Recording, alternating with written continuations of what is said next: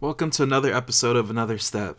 I am so fired up right now. I just got in a big debate about building products and how to market them to people with some people who are really good at it. So, hearing from them that I shouldn't be doing things this way is very hard to push back because they're already successful doing it this way.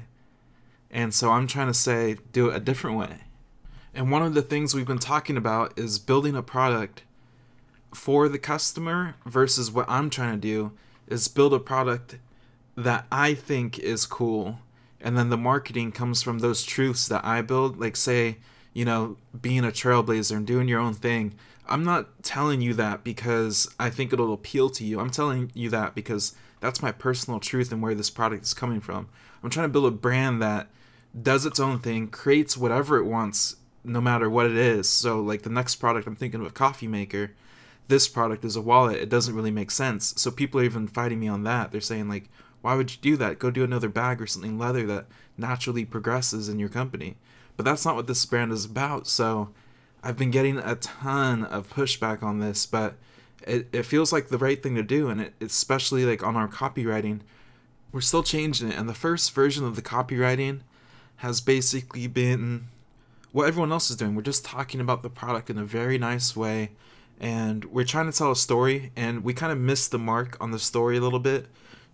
But what I've realized is when we've missed the mark, people have tried to push us more and more into the box because that is where we were headed.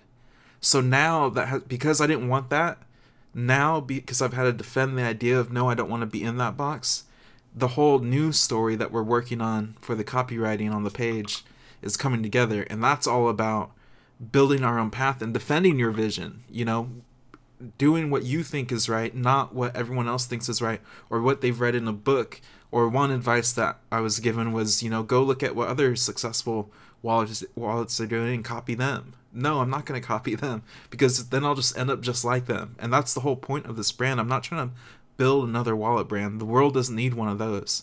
I'm trying to build a creative brand where we could do whatever we want and build these cool things. Yes, we're starting off with a wallet, but it's going to be something different at the end. There's a core lesson here that I want to remember and do for the future of all of our marketing and products is build from your truths, not what you think people want to hear or buy. We ended up telling the truth of the wallet and all the qualities that it brings, not our truth and why the wallet was built.